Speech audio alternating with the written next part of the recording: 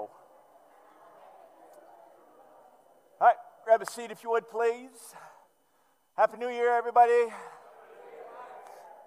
Thank you so much for braving the snow and the holiday weekend and everything else and being at church today. It's good to have you with us in person. It's good to have you with us online today. As we're kind of in between series right now. So as we get started, we'll kind of do so talking about the calendar. We are done with Advent, and so the Advent series is all wrapped up.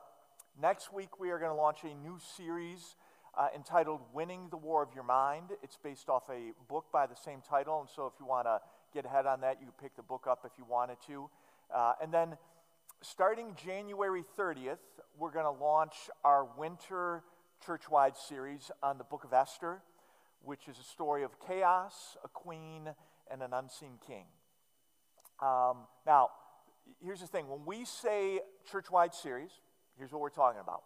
We're talking about, for a series, we're going to start a conversation on Sunday mornings, and then we're going to continue that conversation in our small groups. Because as we are known to say around here, you can learn and grow in rows, you can learn and grow in circles, but you learn and grow best when you do it in both ways. And so today we're going to spend some time talking about why we would encourage you, if you're not in a small group already, to get signed up for one.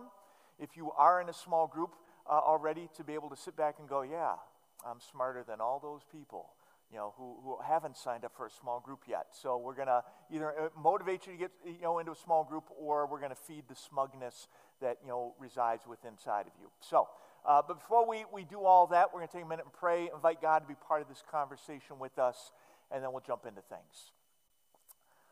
Father, somewhere in your word, it says you abhor snow on Saturdays. As pretty as it is, just thanks for the opportunity to come together and to worship, and just for the beauty of the snow. Father, just as we take time and we think about community today and why you have put that into place and why it's worthwhile for us, pray you open up our hearts and our minds to you and to your truth. Father, we just pray just for those among us who are struggling today, just for the Bologna family, as Claudia is recovering from surgery. We pray for your hand of healing on her body as she and Steve are awaiting pathology reports. Father, we pray that this surgery would take care of all the cancer, and we pray for healing for her. Father, we pray for her sister who is still in the hospital, and we thank you that she's recovering well from COVID, but as she's had this fall and it's created a whole new list of complications, we pray for Paula and for your hand of healing on her. We just ask these things in Jesus' name. Amen. So James mentioned the YouVersion app. If you have that and you want to pull it out, there's a spot in there for taking notes. If you're old school, and you're like, I don't do that note thing digitally, I'm pen and paper, fine. Get out a pen, get out some paper, and take some notes. And before you walk out of here, hopefully you will have 3 compelling reasons for why a small group experience is worth your time. And if you're like, Mike, the church-wide doesn't start until January 30th. That's nearly a month away. I get that. But whether you're resistant because you just like to wait to the very last minute to sign up for things, and I get that's a church virtue, or you're resistant for another reason, we're 3 reasons why this is worth your time. So we'll start out with a little survey here. It's kind of informal. How many folks would say they want to experience God on a deeper level than they do right now? Anybody interested in experiencing God on a deeper level? If it's you, you can raise your hand. If you're like, I got all the God I can take. Anybody? All right. You're like, can I raise my hand for that in church? I don't know. God knows anyway. It's not like you're fooling him, all right? If you're on the live stream and that's you, you can just put in the chat feed, that's me. Here's the deal. I would argue that the first reason why a small group experience is worthwhile for you is that is a place where you are going to experience God on a deeper level. I would contend that the Apostle Paul expresses the idea this way as he writes to the Corinthians. He says, there are different kinds of gifts, but the same Spirit distributes them. There are different kinds of service, but the same Lord. There are different kinds of working, but in all of them and in everyone is the same God at work. Now, to each one, the manifestation of the Spirit is given for the common good. Now, the context that this passage is given in, Paul's talking about spiritual gifts. And Paul uses a very common literary device in his day and age to make a point. And the way this works is the writer is going to write the same thing 3 times over. He's just going to say it a little bit differently each time to make one singular point. So as Paul begins here, he's like, listen, if you're a follower of Jesus, you have a spiritual gift. Now, every one of us is wired differently, so we each all have different spiritual gifts. And then 3 times over, he's like, you've got gifts, you've got service, you've got working. All of which are 3 different terms that are meant to describe spiritual gifts. So as he begins, he's like, listen, everybody's got a gift. If you're a follower of Jesus, you have one. We're wired differently. Everybody has a different one. Whether you call it a gift, a service, or working, you've got a spiritual gift. And then Paul says, but even though we have different ones, they all come from the same place. He says, your gift comes from the Spirit. Your gift comes from the Lord. Your gift comes from the same God. Now, these are just 3 different terms for the God of the Bible. Paul's like, listen, everybody's wired differently. Y'all have different spiritual gifts, but your spiritual gifts all come from the same place. They come from the God of the Bible. And then Paul makes a statement as he wraps this up that if you really think about it, can almost be jarring. He says, now to each one, so to each one of you have a spiritual gift. Now to each one, the manifestation of the Spirit is given for the common good. He says, now to each one of you who's got spiritual gifts, the manifestation of the Spirit, and Spirit is just another designation for the God of the Bible here, the manifestation of the Spirit is given for the common good. Paul is calling your spiritual gift a manifestation of the God of the Bible.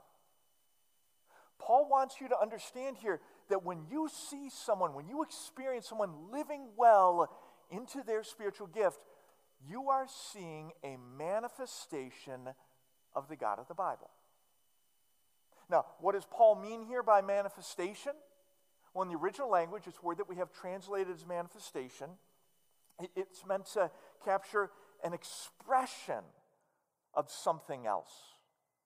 Or it's meant to capture something that is seen with new and distinct clarity. Or it's meant to capture something that was once covered up and now there's been this reveal. So when Paul says your gift is a manifestation of the Spirit, he's saying when you experience somebody living well into the spiritual gift that God has given them, you are seeing an expression of God's personhood. You are witnessing a truth about God's character with new and distinct clarity. You're seeing something about God that maybe for you once was revealed and now it's being, it was covered up and now it's being revealed. So he says, hey, when you're around somebody, they're living into their spiritual gift. When somebody's around you, you're living into your spiritual gift.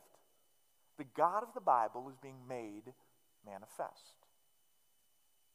Now, we may wonder of all the ways God could reveal himself, express himself, make himself more clear. Why in the world would he choose quirky, broken people to do that? But he does. And I would contend that one of the reasons that he does is because God understands the language that we speak and relate to best. the language of humanity.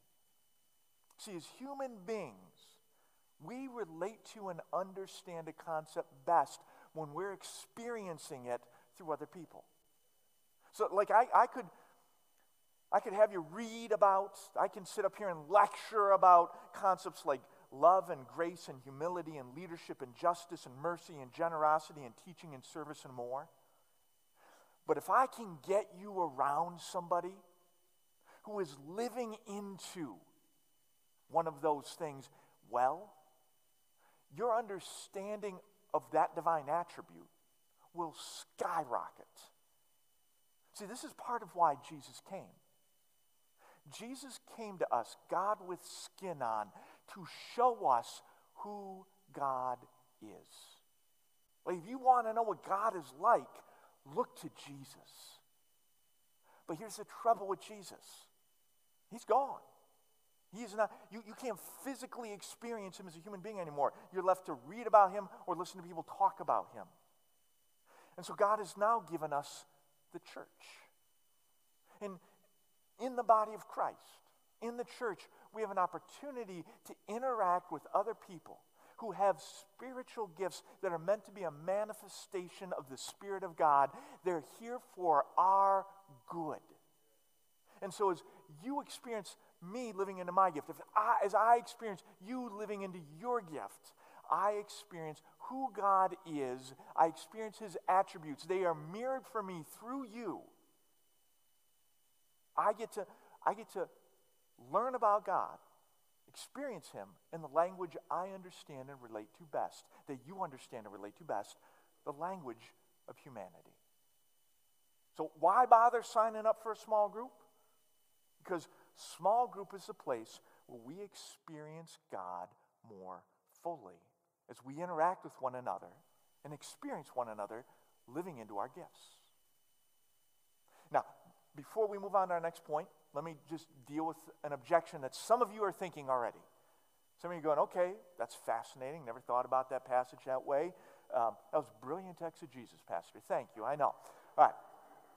Some of you are still going, but I can experience people living into their gifts in places other than a small group.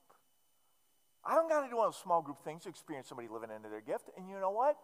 You're right. You can experience people living into their gifts in places other than small group.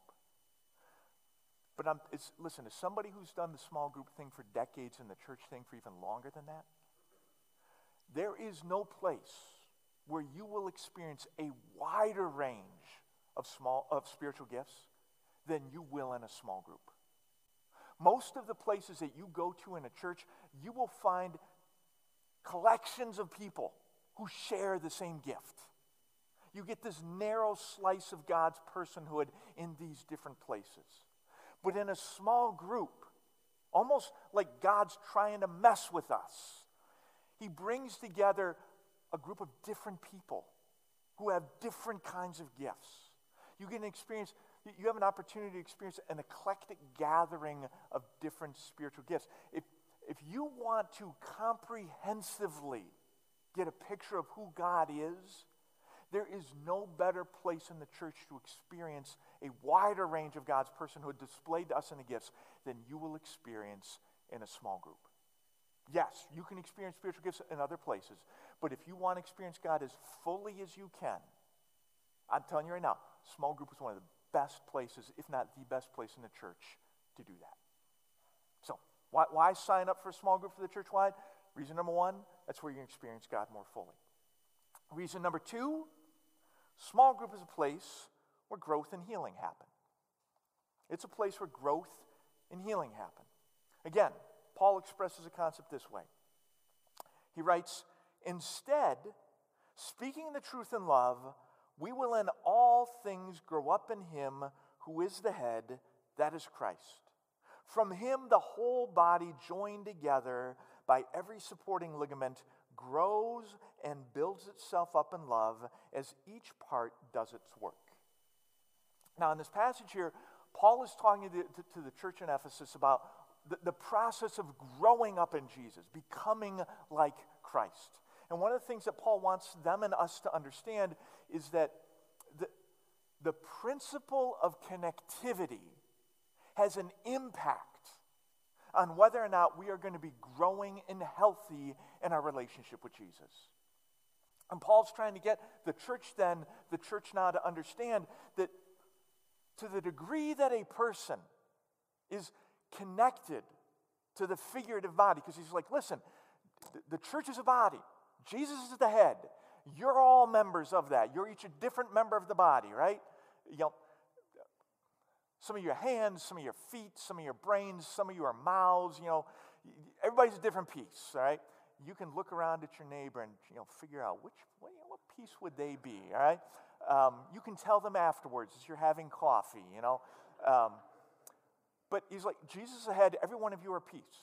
And Paul's, one of his points here is like, listen, your growth, your health is going to be determined by your connectivity. The principles of connectivity that apply to a physical body, it applies to a figurative body. So like with my physical body, like my hand here, my hand's going to grow and be healthy as long as it's connected to my arm, which is connected to my body. It's going to get nourishment and support from the rest of my body. If I was to lop off my hand here, you know, I get a cleaver from the kitchen, lop off my hand here on stage, and I will go to great lengths to make, you know, illustrative points on stage. I will stop short of that. But if I cut off my hand, what's going to happen to my hand? Yeah, it's going to die. It's really not that complicated, right? If I cut off my hand, if it's separated from the body, it's going to die. The principle of connectivity, it's not that complicated. It has a profound impact, but it's not that complicated. And Paul's like, listen, the principle of connectivity, the way it applies to a physical body, it applies to a figurative body like the church. You cut yourself off from the body, you're gonna die. You got as much chance of growing and being healthy spiritually, cut off from the body, as my hand does if I cut it off and I leave it here on the podium this week. It just won't, it won't work. And again, it's not that complicated. And yet, when it comes to being disconnected, we approach it differently with the physical body as we do with the figurative body. Like with our physical body, you can have a part become disconnected. You have an accident and a limb is severed. And when that happens, like as fast as we can, we have this incredible sense of urgency of, hey, I got to get this thing reattached. Or there are times where we will intentionally separate part of our physical body from the whole. You know, like you'll have an organ removed. But when that happens, it's always incredibly important. There's always an incredibly important reason behind that. That organ is so sick that if we don't remove it, if we don't separate it from the rest of the body, it will destroy the rest of the body. And even when we have a really important reason for removing that organ, we do everything within our power before we amputate that thing. But when it comes to the figurative body, a person will realize, oh, I'm separated from the body. And the sense of urgency that we have with the physical body, we oftentimes lack that. When we realize we're separated from the figurative body, we oftentimes don't have the same sense of urgency to get connected again. Or, we got to have an incredibly important reason to, separate an organ from our body. But the reasons that we'll use to justify separating ourselves from the figurative body, they're nowhere near as important. And then we wonder, why am I not growing? Why am I not healthy? Why am I anxious and depressed? Why do I feel so disconnected? It's because we're disconnected. And the principle of connectivity is not that complicated. It will have a profound impact on our lives and our spirituality. but it's not a complicated principle.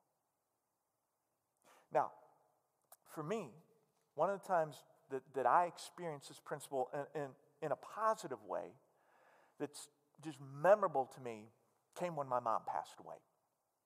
My mom passed away in 2009.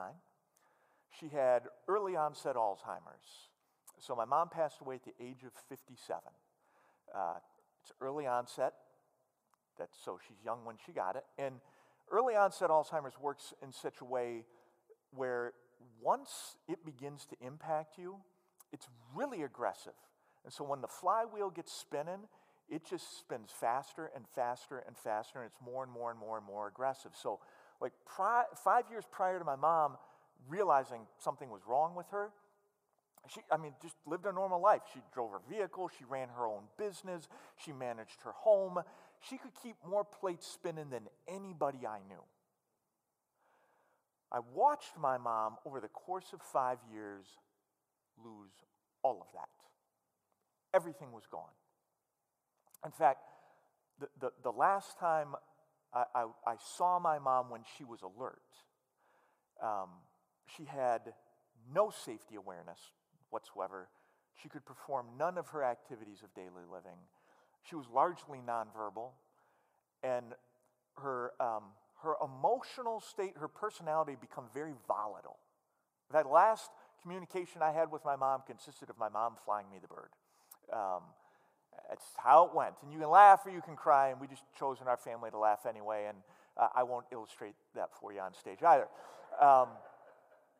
But, like my mom came back from the psych ward that day, and I watched for about 3 hours as she did circles through the house, and then she sat down, and that was the last time she ever got up again. Now, this, over the course of 5 years, I watched my mother slowly die one piece at a time. And over the course of 5 years, I did not let myself feel any of that emotionally. See, prior to going to pastoral ministry, I worked as a social worker, and for about a decade, I worked in long-term care. And so I worked with people who had what my mother had. I worked with people who had things similar to what my mother had.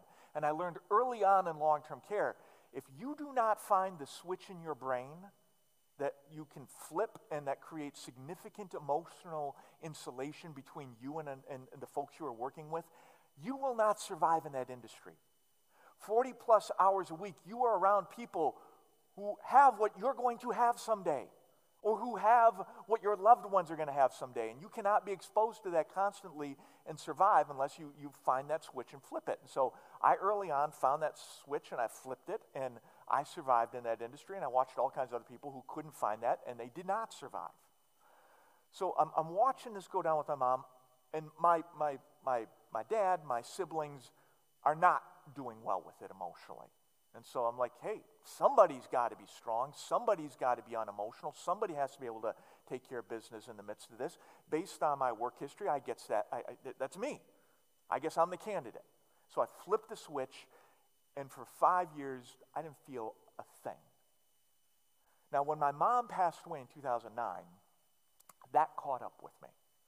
I don't recommend that as a strategy, all right? It's the one I employed. It did not serve me well in the long run. The place that I began to find healing for that was not a place I expected to find it. It was in my small group.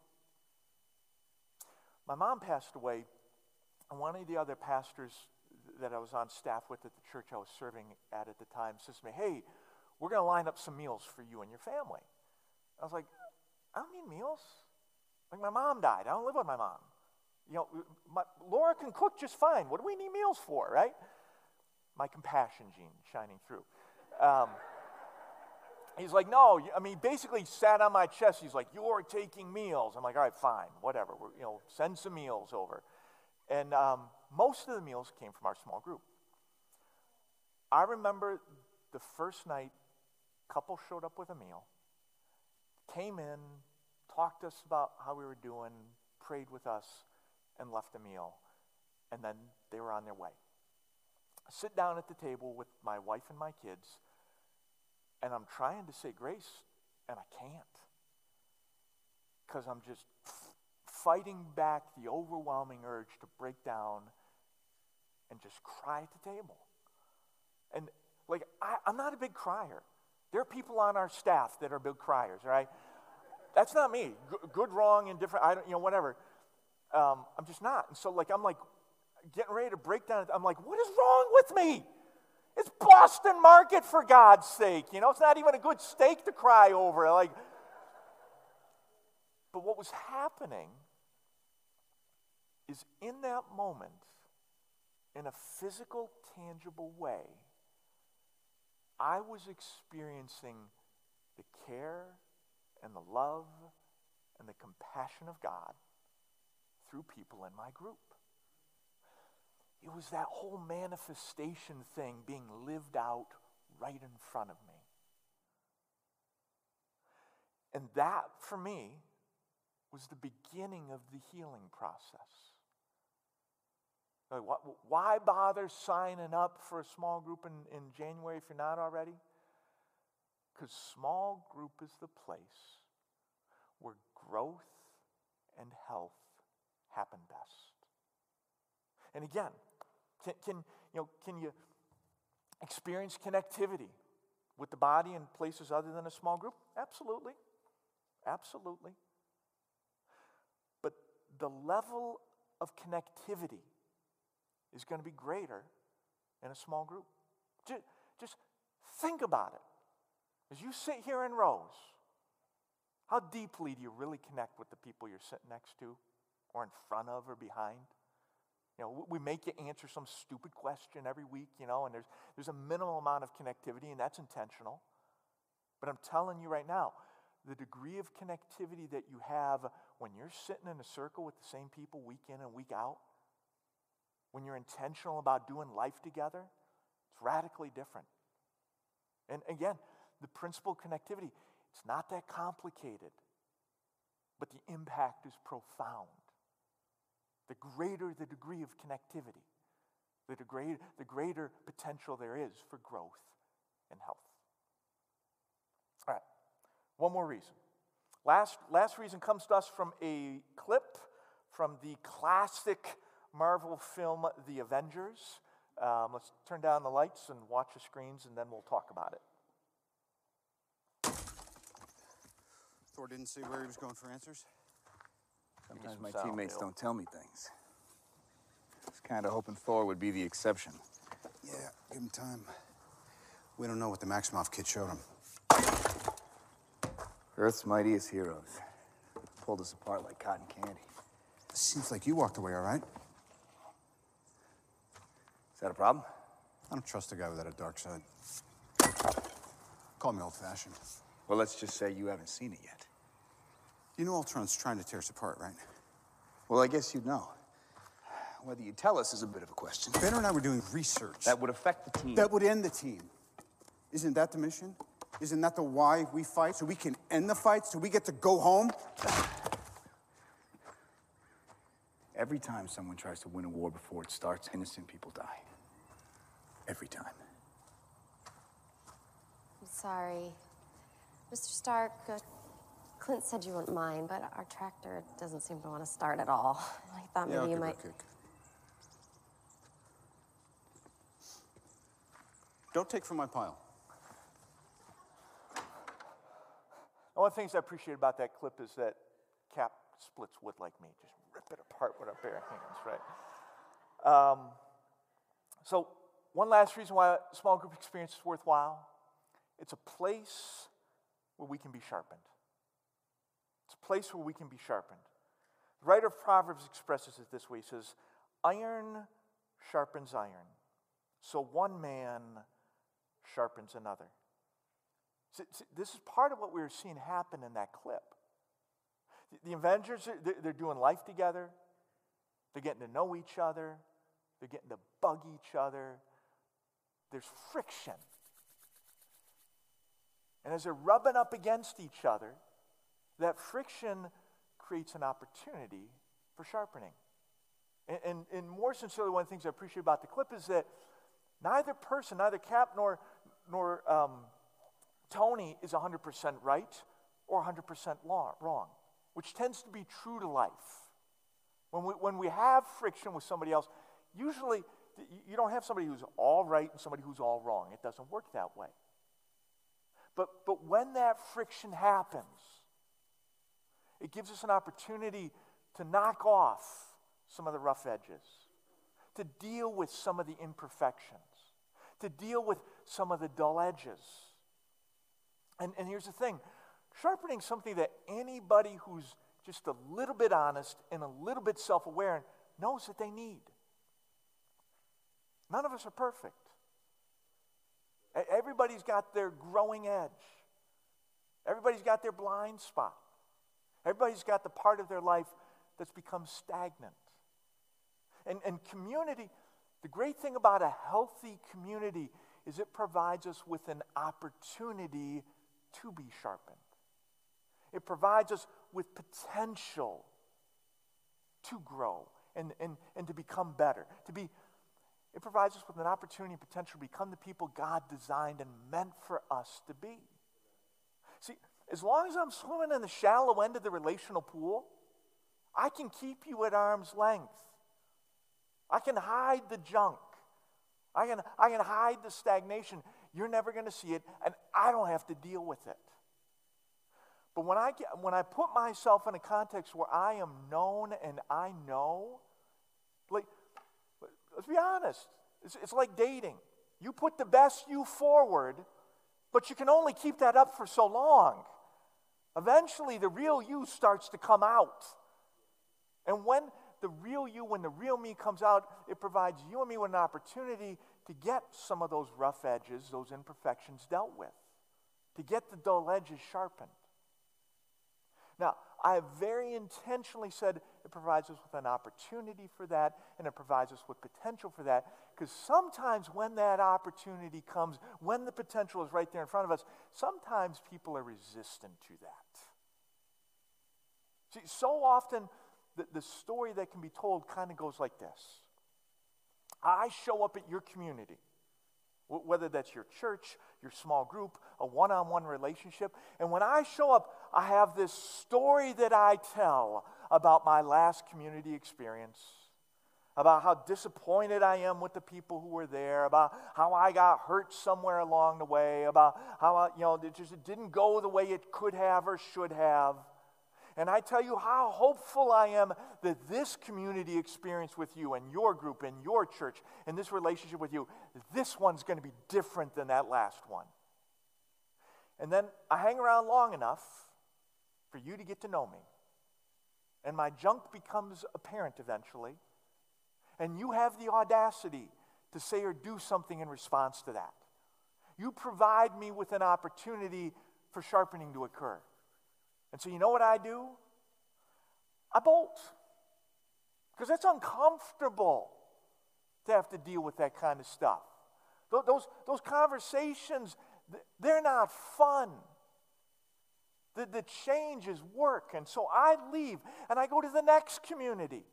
And when I get there, I tell this story about my last community. And you know who the bad guy is in this next story? It's you. And I just repeat that cycle again and again and again. And then I wonder, why can't I seem to make any traction, get any kind of traction in these areas of my life?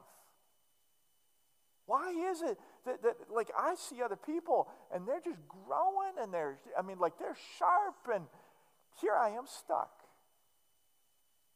It's because whenever there's opportunity, whenever there's potential, I just move on. It doesn't have to work like that. Small group provides us with a place where we can get to know other people, where they can get to know us. And over time, as we rub up against each other, in the midst of the discomfort of friction, we can get the benefit of being sharpened. So, January 30th, launching a church-wide series. And I would say to you, hey, if you're not in a group, get signed up for one. Now, before I tell you how, full disclosure about groups. There's advantages and disadvantages, right? We'll start with the advantages. When we do this church-wide, all right, it's going to last for 6 weeks. All right, so if you're like, I'm afraid to sign up for a group, because like once I sign up for a group, I've signed in blood, I'm stuck in that group for 6 weeks, like, no, the rest of my life, 6 weeks. You're making a 6-week commitment. If your schedule changes, if the chemistry of the group doesn't work, if the leader's, incompetent, whatever, 6 weeks, all right? The other upside to our groups is there are people even now on our staff and our growth commission that are leading our groups that are working incredibly hard to make sure that it will be a positive experience for you. So that's the upside. Now, is there downside to groups? Yes. First downside, the groups are going to last 6 weeks. You're like, that was an upside. Yes, but it's a downside as well. Because here's the deal. The advantages to being in community, in 6 weeks, you're just going to scratch the surface of that. Genuine community is not something you can microwave. We're not making instant oatmeal here. This takes time. And the greatest benefits of being in community that we've talked about today is to fully experience them. It will take longer than 6 weeks. I'd be disingenuous to tell you otherwise. Not only so, here's another problem with our groups. They're full of people. Quirky, broken, imperfect people. In fact, every group has an EGR, an extra grace required participant. And if you're in a group and you're like, our group doesn't have an EGR, you could be it. That's right. You don't know who it is. It's probably you, all right? Being around those imperfect people, they need you. And believe it or not, you need them. Because that is the place where you will most fully experience God. That is the place where there's potential for growth and healing. That is the place where you have an opportunity to be sharpened. So, not in a group, get out your connection card. There's one in the seat pocket in front of you. Get on your device, fill out your connection card, and just write in there, small group. And Pastor James and his team, between now and the 30th, they will help you get connected to a group. In weeks to come, out at the community station, which is out these doors and to the right, we'll have live people out there who can talk to you about groups and, again, help you get connected to a group. But especially as we are moving in to the longest, coldest, darkest parts of winter, don't do it alone. It will not go well for you if you do. If COVID has taught us anything, it has taught us that isolation is not good for our souls. Let's pray together. Father, we just thank you just for the gift that you have meant for community to be. Father, I just pray for those of us who are in groups that you would have your hand of life on those groups, on the people in them, that we would continue to experience more and more fully all that you've meant for community to be in our lives. Father, for folks who are not in a group, God, I just pray you would strip away all the good excuses, all the good reasons, and that those folks would feel compelled by you and they will get plugged into a group. And Father, I just pray for good connection with others in the months to come, with you in the months to come. We just ask these things in Jesus' name. Amen.